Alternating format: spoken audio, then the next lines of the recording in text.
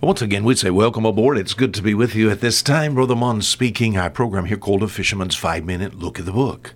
In the book of Matthew chapter 24, we found a little verse there in verse 44 that uses this word ready, and a lot of things we need to get ready for. In fact, we think about the end of the years before us. Oh, that holiday is right in front of us right now. You better get ready for that. But more so than that, thinking about, let me just read the verse. Therefore be you also ready. For in such an hour as ye think not, the Son of Man cometh. Oh, the coming of Christ. There in Matthew chapter 24, the coming of Christ is, it shows us the two. You think about his coming is divided into two different parts. First, the rapture where he comes for the church, and then the revelation where he comes with his church. And there's two things that's required of both of those comings, and that is readiness. Therefore be you also ready, in such an hour as ye think not, the Son of Man cometh. I need to be ready. His coming is likened to a thief in the night. The only thing you can do there, a thief is not going to announce his coming. A thief's not going to call you on the phone and say, I'm going to be there about 1 o'clock in the morning. Be ready. He's not going to announce that. You just have to be ready. Make sure the house is locked. Make sure you got some ways of protection there. Maybe you got the dog right there at the door, and or whatever you need. You just need to be ready. As far as the coming of Christ is concerned, we need to be ready. We've seen this week how, if you don't watch, if you don't watch it, what's going to happen in this life? 1 Thessalonians chapter 5, he says, let us not sleep. Oh, the Lord's going to catch people sleeping.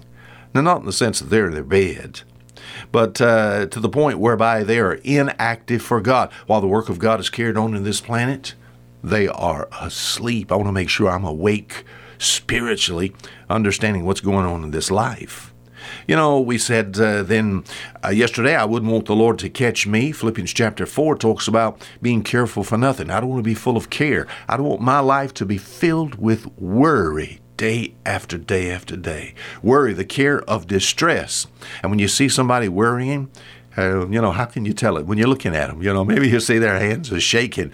I don't want to be caught sleeping. I don't want to be caught shaking. In the book of 1 Thessalonians chapter 4, just past this one quickly, it talks about sorrowing. And my friend, I don't want to sorrow. I don't want to be swallowed up of much sorrow. So, there's a lot of things on this planet that really just hurt us in the heart. And thinking about comfort, in times of sorrow, there is comfort that comes from God.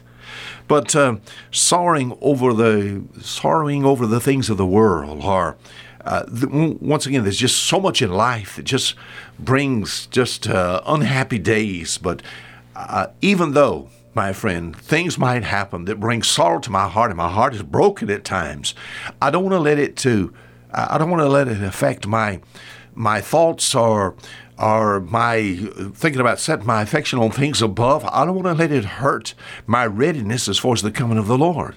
Therefore be you also ready, for in such an hour as ye think not, the Son of Man cometh. The book of 1 John chapter 2, verse 28. Let me give you this thought. I don't want to be called sorrowing, being swallowed up of overmuch sorrow, just being so full of trouble that just the thought of the coming of Christ is not there anymore. I don't want him to catch me that way. In verse 28, 1 John chapter 2, it says, Now, little children, abide in him. When he shall appear, we may have confidence and not be ashamed before him in his coming. I wouldn't want the Lord to catch me asleep or shaking or sorrowing. I wouldn't want the Lord to catch me in sin. I remember when I was a little fellow, I remember my parents catching me doing things that I should not do. And my heart when they caught me, my heart began to race.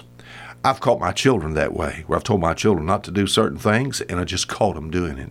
And I tell you, you just see their face. I cannot imagine what it would be like to be found by the Lord. We think about the coming of Christ. Therefore be you also ready, for such an hour as ye think not, the Son of Man cometh.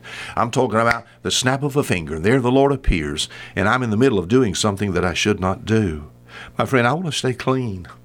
I want to stay clean as far as pure in this life, and I want to make sure the Lord's not catching me doing something that is a little off color, or doing something that I'd be ashamed. I don't want to be ashamed at his coming. I would not want the Lord to catch me in sin and shame.